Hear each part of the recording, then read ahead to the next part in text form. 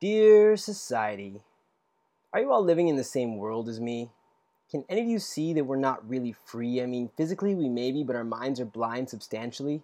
This theory isn't just another conspiracy, it's just an observation of the truth. I may come off uncouth, but I'm not aloof to the proof that's right in front of me. The establishment that governs society and each respective autonomy is influenced heavily by those who have the money, the wealthiest of the wealthy, the elite, a population blip. They confine our minds with what they want us to believe and they profit off of it. Still don't believe me? Answer this. What do you believe in and why is it that you do?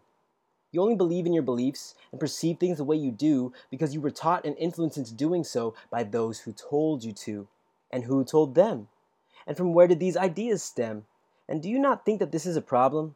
We live our lives in accordance to a system and abide by an old establishment. And by definition, to construct an establishment, you must first establish the foundation, flatten the property, lay in a deeper indent, then set a storage or basement level to support the other levels referred to in sequence.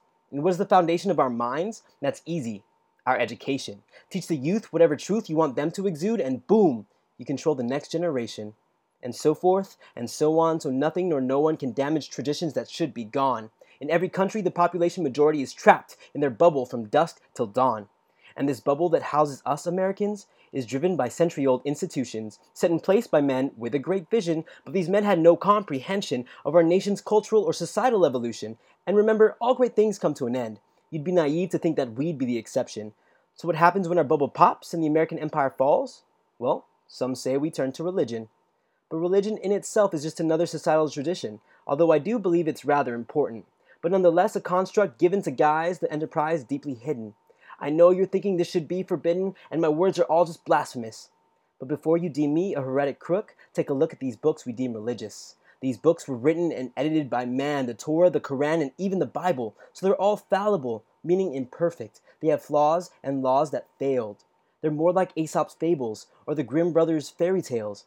I consider them to be mythological, created to teach us good values and morals, and to outline a guideline for us to agree on what's socially acceptable. But because it gives us hope and faith, I deem it necessary. So go ahead and preach. Every religion has something positive to teach. It's what you take from each. But leave it to men who want to take the traits that promote hate in the human race. Like the Crusades, for example. And now ISIS takes their place. Don't you get a bit weird to fear a man in a turban or woman covering her face? We think of them as potential threats because they're Muslim. But this mindset is what I wish I could erase. It's not wrong for your body alarm to go off, and it's definitely not your fault. You were taught to feel and think like this, and it doesn't help when radicals become kamikaze terrorists. In the name of Allah, for a global coup d'etat, destroying what currently exists? Aha. Fucking ISIS. So precautions must be made for the people's sake, because safety is what's at stake. And so followers of Islam suffer. The situation gets tougher and there's no buffer when the objective is to uncover the catastrophic catalyst that threatens our empire.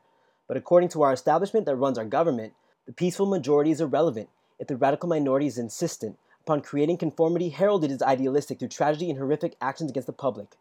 What's truly sadistic is the mission statement that's sent to us by this practice, because the fact is we're being manipulated to doubt even the genuine around us. We're being forced to declare societal warfare against this religion, because the elite gain commission and so they're persistent on enabling this cataclysm. If reformation is the mission demanded upon admission and the decision to use violence with precision to support mindless ambition that promotes a skewed vision, then followers are guilty by association and it can no longer be viewed as a noble religion. But this all fits into their societal scheme to fuel a dream where the elite team of the highest esteemed are deemed the mortal masters of all seen and unseen. And it's not just religion, it's pretty routine. Nothing is really as ever as it really seems. The American dream? It's not probable. Definitely possible, but it would take a miracle. But economically speaking, it's more beneficial to the elite, so they greet the fleet of aspiring upbeats blind to this deceit, and the elite treat them the capital, they give them a taste of what they eat, but all income made comes back to them in some way, and then the cycle remains consistent and complete, and then they wash, and then they rinse, and then they repeat, to every single company, including those with public authority, a capitalistic oligarchy, and it's the same in every country, because what rules the world? Money, money, money, and what fuels our decisions usually? Cash money, money, money. And who owns the money? Less than 1% of humanity. It's economy that's the supreme entity, consumerism that gets the best of you and me, and while we continue to live blindly under the assumption of being free, the elite ambitiously gain more control, not ambivalently, trust me on this. Those who are oblivious think I'm being superstitious, making up fictitious possibilities that are in reality doomed to be our destiny. So the one thing I want to say to you, society, Don't just consume what's being fed to you on a spoon. Be in tune with the universe and do your research. Unless you accept that we're all destined to be doomed, well then by all means, resume.